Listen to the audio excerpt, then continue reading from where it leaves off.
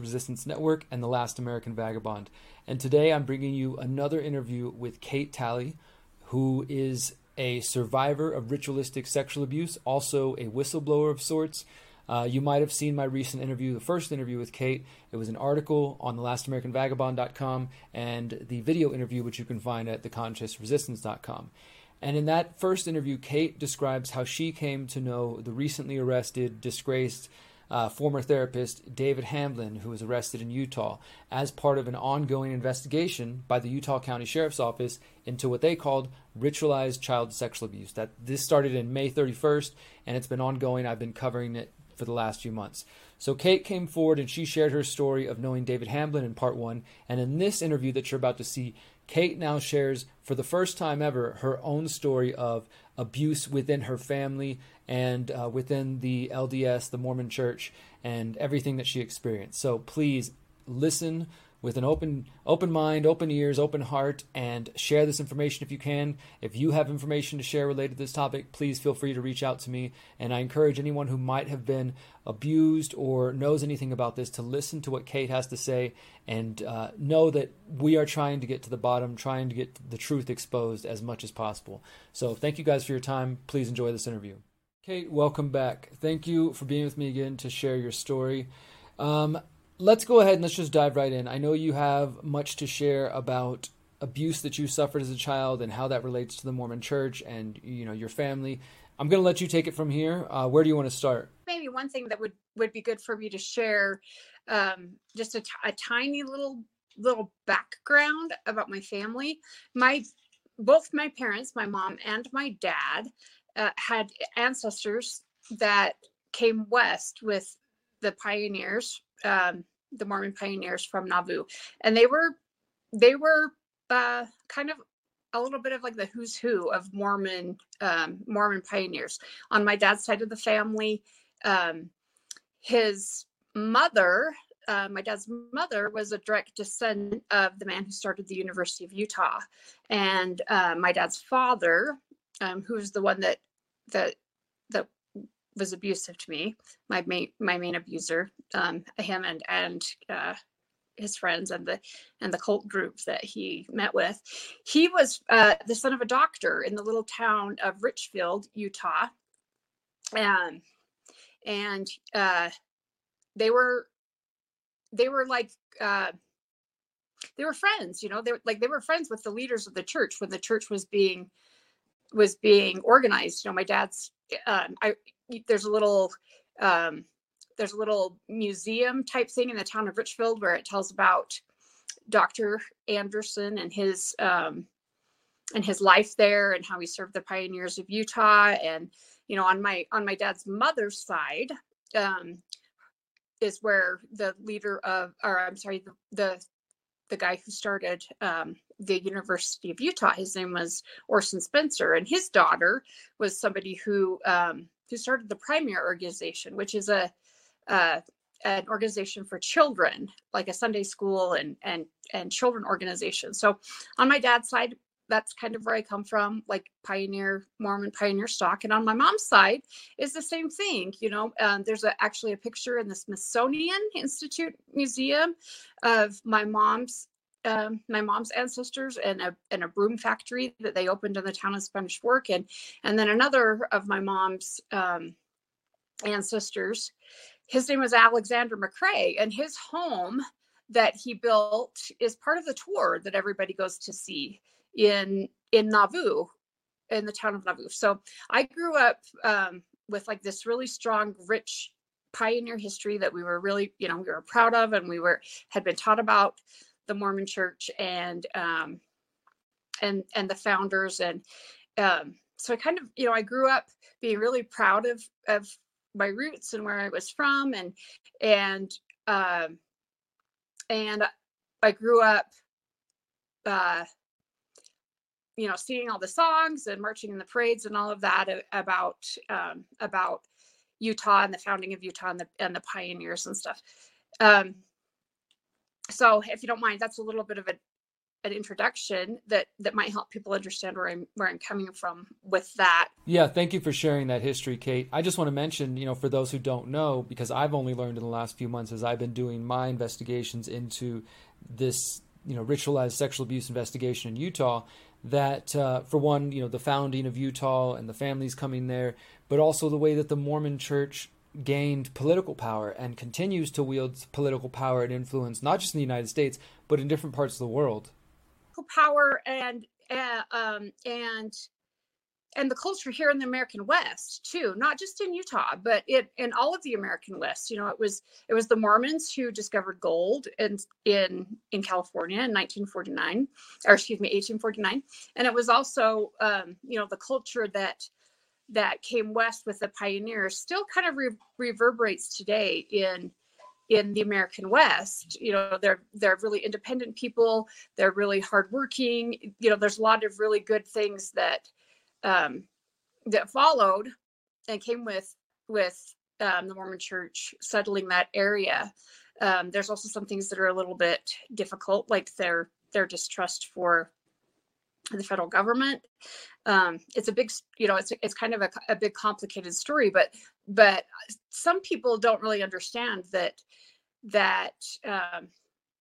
the founders of the Mormon Church and the early prophets really had a big part in the development of the social climate and the political climate and just the all around atmosphere of the American West, and it's still alive today. So tell us more about your own family and how your family relates to the early days of Mormonism. Thank you for that. I wanted to give that a little bit of that background. So I grew up I was born into a really good, hardworking LDS family, Mormon family on both sides, my mom and my dad both, in the town of Payson, where I was born, and that's where I was raised. And that's where my abuse was also. My grandfather, he was a pharmacist. He owned a pharmacy in the little town of Payson. And he also owned one in Springville. He was a veteran of the Army Special Forces in the Korean War. And also, as far as I know, I don't have tons of information on this because I don't really have anyone to talk to. It's just kind of been my own research and putting it together. But it's my belief that he was trained and with the special forces in the military in the MK Ultra program. So I'm letting you know that because I feel like it's important to understand that a lot of the abuses that I suffered were kind of high grade, military grade abuse, and not just sexual abuse, but in some cases actual torture. I'm not exactly sure when my grandfather got involved with an organized cult ring, but I know he was a Mason, and that he also that he did participate in those in that organized satanic cult activity that I believe has existed since the very beginning of the founding of the church. Joseph Smith was also a Master Mason, and the Mormon Church temple ceremonies are very, very similar to the ceremonies that they do in the Masonic lodges. So that was a part of my abuse. The cult meetings. Also, I was abused by him, privately in our home, or not my home necessarily, in his home when we would visit. So I had a lot of abuse happen on holidays, or times that families get together, or times where we had sleepovers at my grandparents' house. Like if my parents were going away for their anniversary or that sort of thing.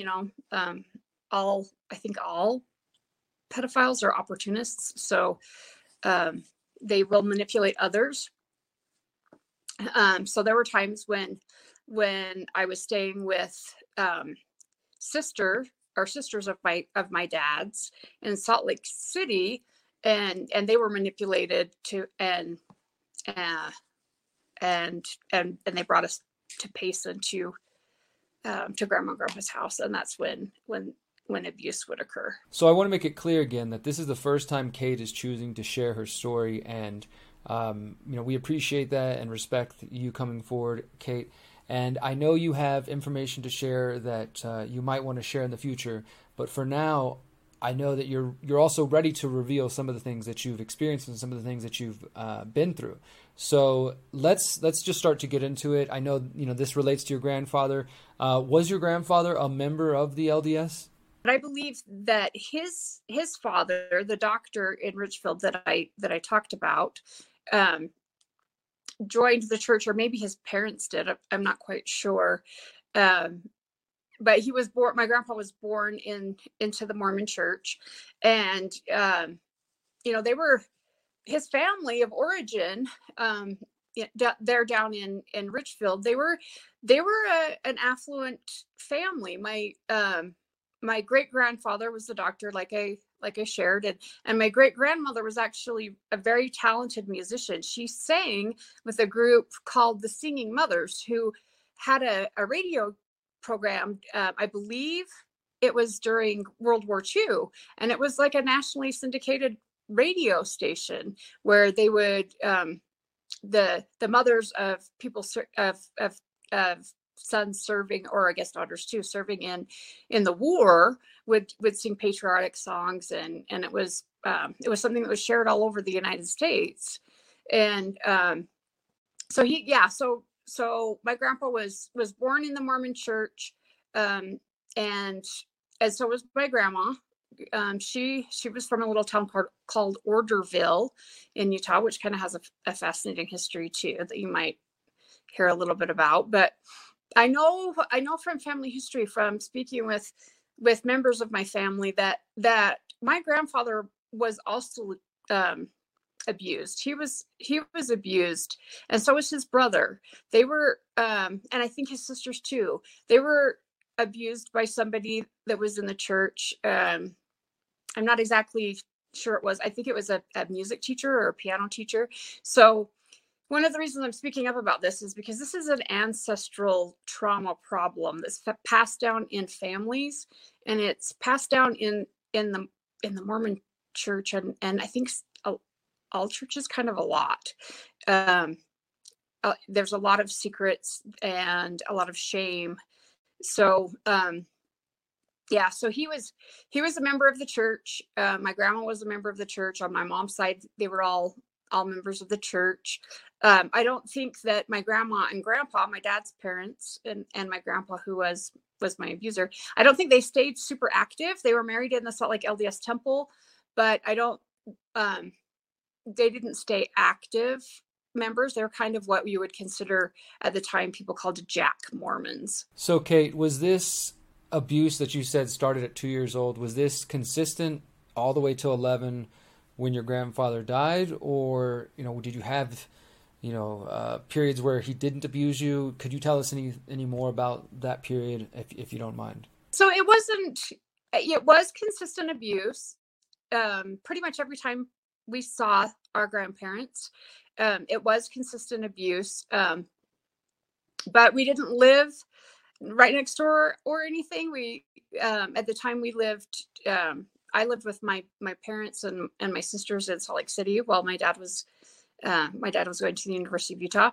So it wasn't a daily abuse type thing. It was when we got together for holidays or celebrations or that sort of thing that it would happen. And then also, I do have memories of being taken to cult rituals at that time, during that time period, when I was as a child between the ages of 2 and 11.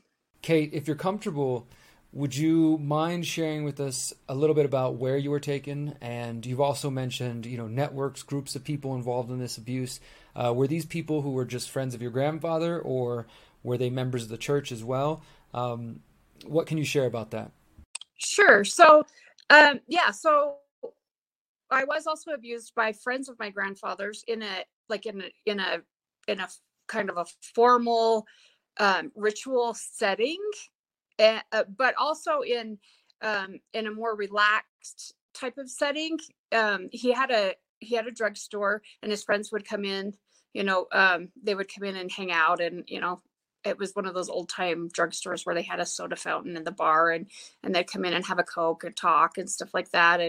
And I remember, his friends making comments about me and about my sisters sometimes, about, kind of like inappropriate, actually very inappropriate, sexual comments about us. So I know that some of the abuse with his friends happened in like a relaxed one-on-one type situation. We kind of like, I was kind of like loaned out to his cronies, but also there were times that it happened in an organized ritual situation, and those happened usually somewhere kind of rural or in a canyon type situation in Utah County. They were in at night, and in there were certain places that they were meet, which I believe it was people's property, like people who were members of the cult ring. It was part of their property. A farm I remember being taken to one time, a place in the canyons and a couple towns in Utah County I remember being taken to, and that's where the organized satanic ritual abuse would happen. So you've told me this before, just to kind of paint a clearer picture for folks who are hearing this. You were drugged beforehand. Is that correct? Yeah, I was drugged beforehand. So my grandfather was he was a pharmacist. So and laws and the way that they really paid attention to controlled substances were a lot more relaxed back then. So from the time I was just a really little kid, I was drugged to be quiet or compliant, and that was a big part of my abuse. And that's something that actually went further for me. And this is something that I didn't speak about in my first interview with you, because I wasn't really sure if it was relevant, but I've been thinking about it since then. And I think I'm hoping that if I share my story, that it might be helpful to other people. But later in my life, I had a problem with prescription, with pharmaceuticals, and that actually came kind of into play with my abuse from David Hamblin, and he actually asked me to get to go to the doctor and get medication, and Hamblin did. So it was hard, from a young age I was drugged to make me like compliant, I guess, and complacent. And then it later in life, when I had some horrible physical problems. I was very sick. I turned to pharmaceutical drugs to numb my emotional pain, and that didn't work out well. It never does. But I'm proud of myself. I'm very proud of myself for. I got help for that. I went to a really good treatment center, and it's been several years since I've had a need to numb my emotional pain. I've learned ways to deal with it that are healthy, but I know that played a part in my in me reaching for something or anything to numb my pain. I went from, as a young child and a teenager, would exercise and swim or ride my bicycle or run. And as a young adult, I numbed my pain with running for a while. I have definitely had trouble with eating my feelings. That's something that I've really had an issue with, but I'm really proud of myself. I've come a long way, and I've healed. I've been able to heal from the need to do anything to not be present with my pain. Yeah, Kate, I'm proud of you. I know we've only met each other recently, but seriously, I understand. I understand the struggles of dealing with addiction and struggles in different ways.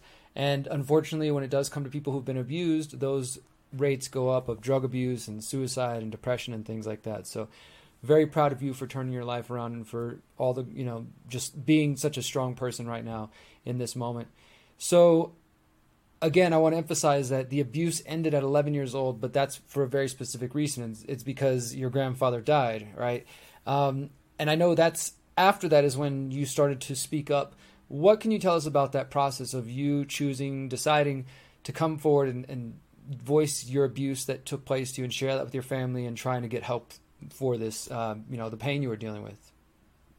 Yeah. So no, it ended when just after my 11th birthday. My 11th birthday was the last time that he sexually abused me, and it was pretty bad. I was having a birthday party at his house.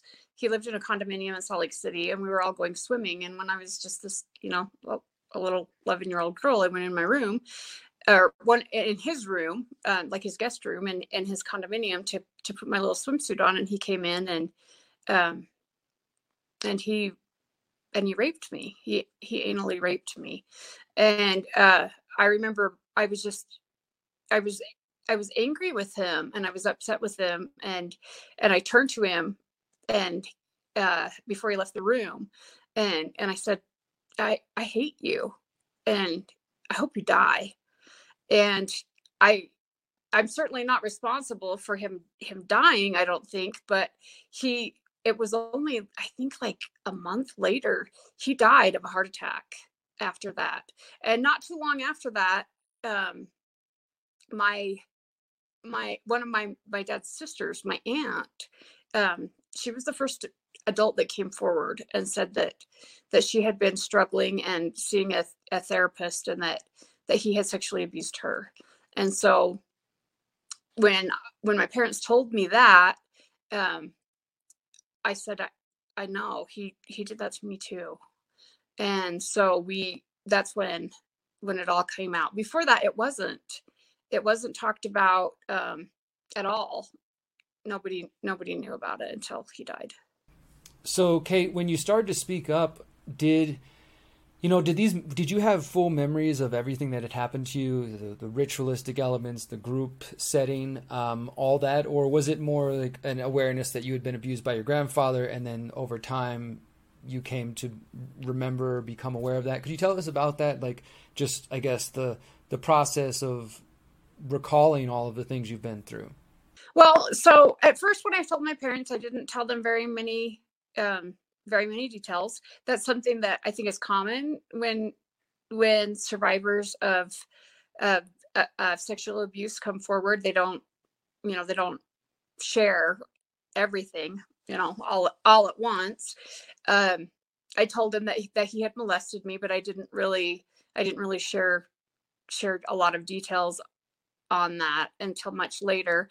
And we went to I think I told you in my last video that my parents were really amazing. They did everything they could within their power to get us help.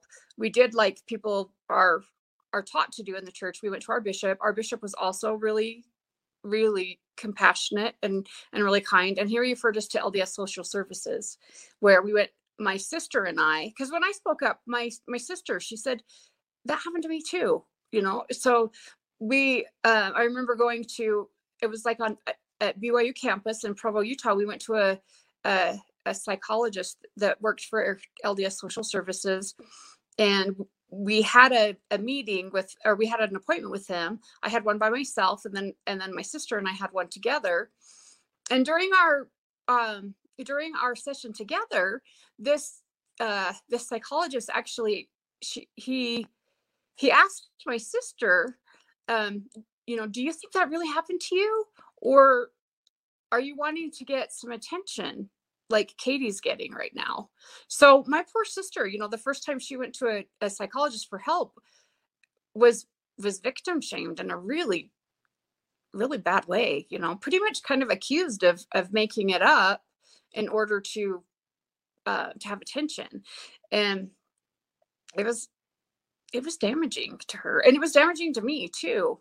When you see your sister speak up and get spoken to by somebody who you view as a professional, and get shamed, both of us kind of closed down, I think. So neither of us really shared a lot of details for a while.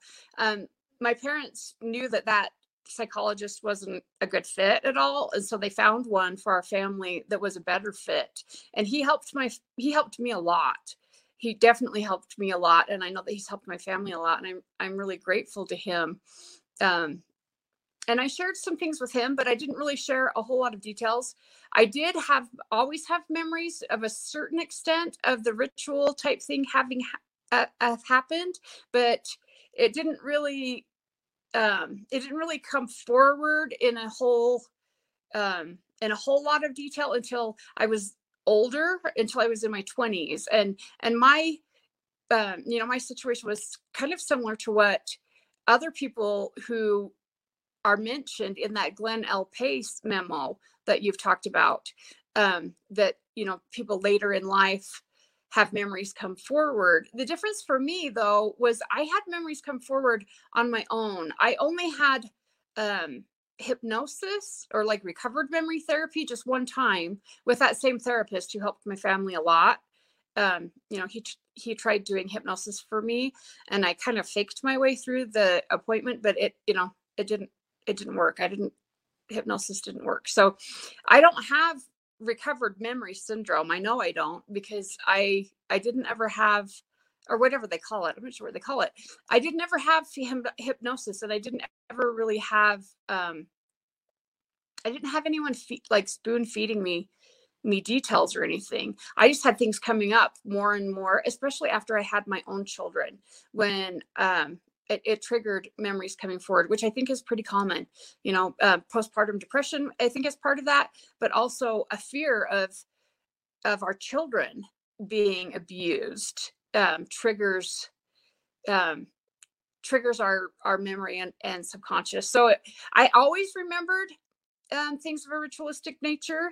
I always had irrational fears of like being up in the canyon in the nighttime, like when I went camping with friends as a teenager. I remember being terrified that something was going to happen. I didn't ever say anything to any of them, but being really, really scared. In fact, I mean, this is kind of embarrassing, but there was one time we were out in a canyon situation when I was a teenager, and I was probably 16 or 17, and one of the boys that was friends with us, they came out of the woods to scare us, and I peed my pants in front of friends as like a 16-year-old girl. I mean, it was really embarrassing, but it literally scared the piss out of me, because I had been in situations at night in that same kind of area that were horrible and not safe, where really, really terrible things happened to me. Yeah, so I don't know if you're aware of this, but there's this organization called the False Memory Foundation or organization, and essentially it's just these psychologists, this group of people that try to discount stories like yourself and say that people have, gone to see therapists, or the kids have been coached by their parents and false memories have been planted into their minds, and then they just repeat things that never happened to them. And it's a way to dismiss victims, unfortunately. But I wanted to key in on one other area. You mentioned the term a couple times, satanic, when referring to this group, this cult that was doing the abuse with your grandfather to you and to other people. Could you tell us why you use that term or what you mean by it? Sure. So it's satanic because they prayed to Satan in the in the rituals, and I was part of those rituals, and I was forced to pray to Satan as well. And the rituals, the details of what happened in the rituals are really terrible. They're really demonic. It's awful. There were things,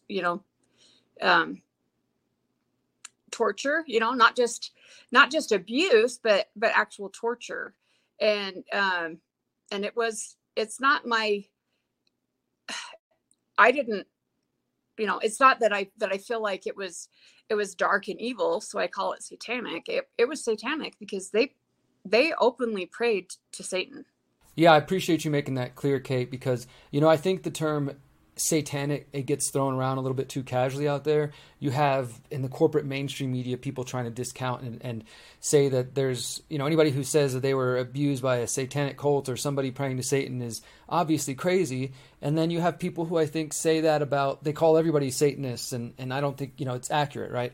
But in your case, you're saying these people literally were praying to Satan. So I just want to make that clear. I also do want to make the note that in the case against David Hamblin in 2012, not the current case, but the 2012 case, which was dismissed without prejudice in 2014, several of the victim statements say that the abusers were praying to Satan or Lucifer. This is listed in the documents. You can see it a couple of different times. So I just want to put that on the table, and people can make of it what they will.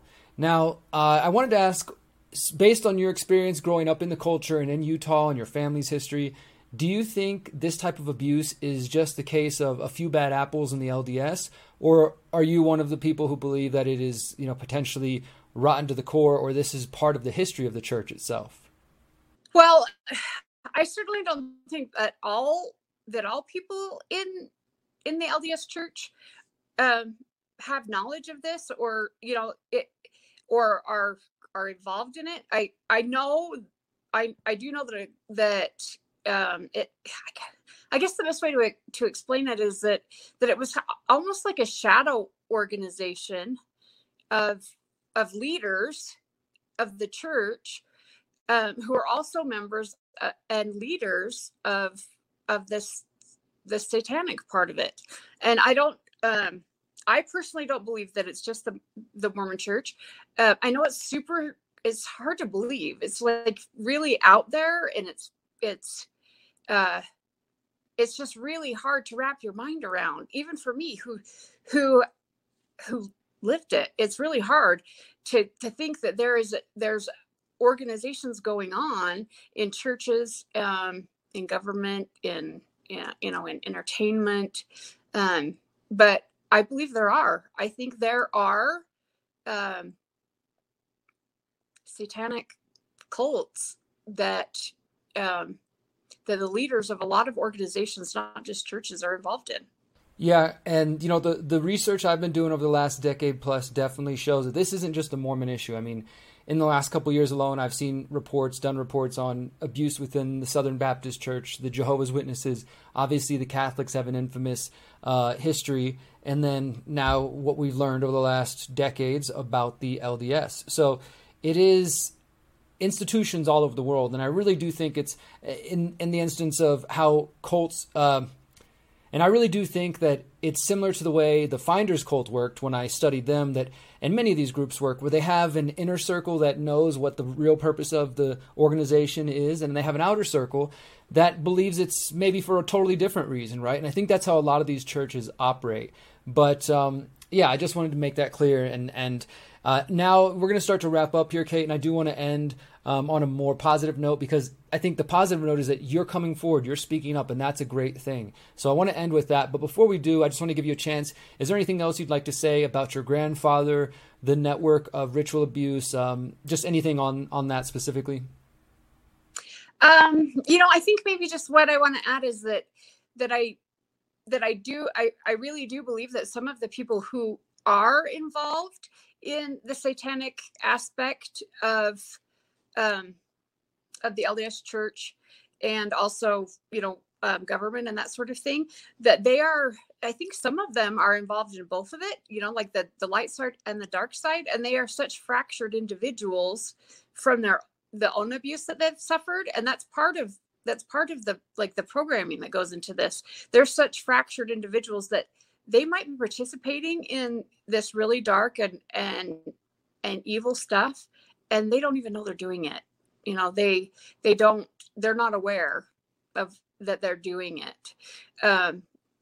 It's really tricky. It's hard to believe. It's very sensational. You know, the details of things that I was witness to are the kinds of things that your worst nightmares are made of.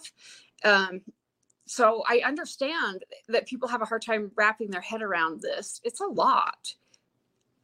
And it's, unfortunately, Derek, I kind of believe it's everywhere in the whole world. It is a worldwide issue. You know, this is truly a worldwide phenomenon. And as I said, it's in different religions, it's in politics, it's in media, it's in Hollywood. And you can go back through history and see different, even Greek philosophers, you know, arguing for relationships that boy and adult love should be acceptable. And I think that was a culture, and obviously that we have the beginning of the Mormon Church. We have the polygamy, which in many cases did yield itself towards child marriage. And I think that those sort of practices, though, just went more underground. It's not that they've disappeared totally. Now, some would say that they're starting to resurface, come back up ground, because you have this hypersexualization of children taking place, and some people attempting to get pedophilia as just like another sexual preference, and really disturbing things like that. So you can see this. This is a worldwide issue, but thankfully people like yourself are speaking up, Kate. And I just want to say to anybody out there who's hearing this, if you have a story to share, please do reach out to me, reach out to Kate. I can't promise that we can get accountability or justice in every area, but I do think that we can offer you a chance to share your voice.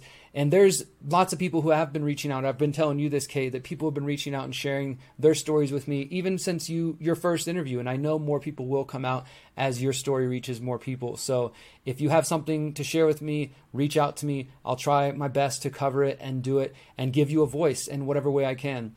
Okay, Kate, I'm going to throw it back to you, and just, one more time, any message you might have.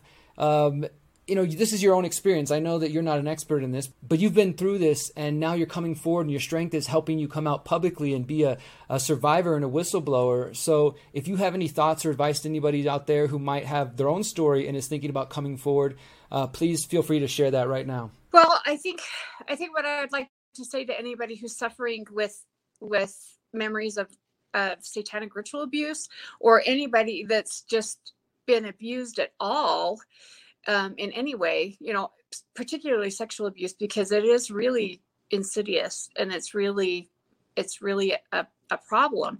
I want to tell them that you're not alone in your suffering, and that there's a lot more people who care than you think. And that we might feel like we're being judged. We might feel like, especially in my case, I didn't speak up because I had so much shame. I was raised in a culture that's really strong on purity and keeping yourself pure for your spouse, for when you're married in the temple. And I felt like that I didn't want anybody to know, because I felt like I was dirty. I felt like I was stained. I felt like I was used goods, and that's not true. That's not true for any of us. There's help out there. There's so many people like me. I really believe there's people all over the world like me who are doing their part to speak up about things. It's really hard. Honestly, this is one of the hardest things I've ever done.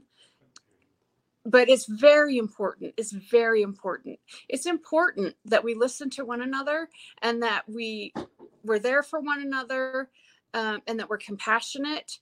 And I just want to remind people, I was really, really scared, very scared to share this. And all I've gotten, even from people who are still practicing members of the Mormon Church, and they feel defensive of the church. They don't, and I understand why. They feel like I might be talking bad about the church. I'm not here to bash anyone. I'm really not. I'm just here to say you're not alone. We can talk about really hard things.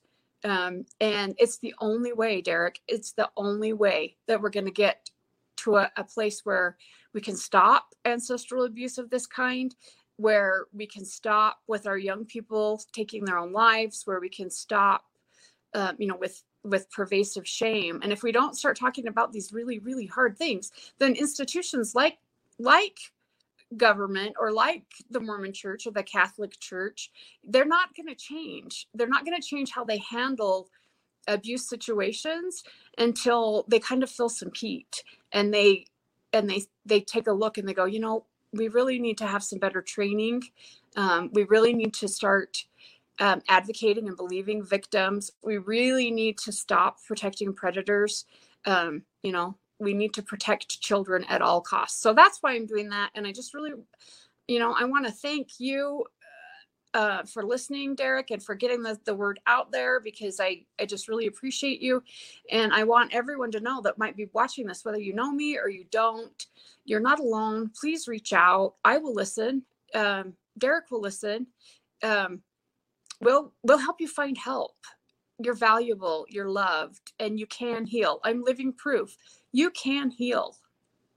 Very beautifully said, Kate, and I just appreciate you so much and your strength. And I'm going to echo that. Look, guys, if you have a story to share, once again, I'm going to say reach out to me. If you're ready to come forward, we will offer whatever we can to help you. This problem is not going to go away, just like any of the problems we're facing, if we do not speak up. And if we remain silent about what's taking place, then people like Kate won't come forward. Thankfully, Kate is coming forward, and I know more of you who have been abused have stories to share. I just hope that you can find the strength and the courage to do so. When you're ready, we'll be here for you. So thank you guys so much for listening. Until next time, remember, you are powerful, you are beautiful, and you are free. Peace.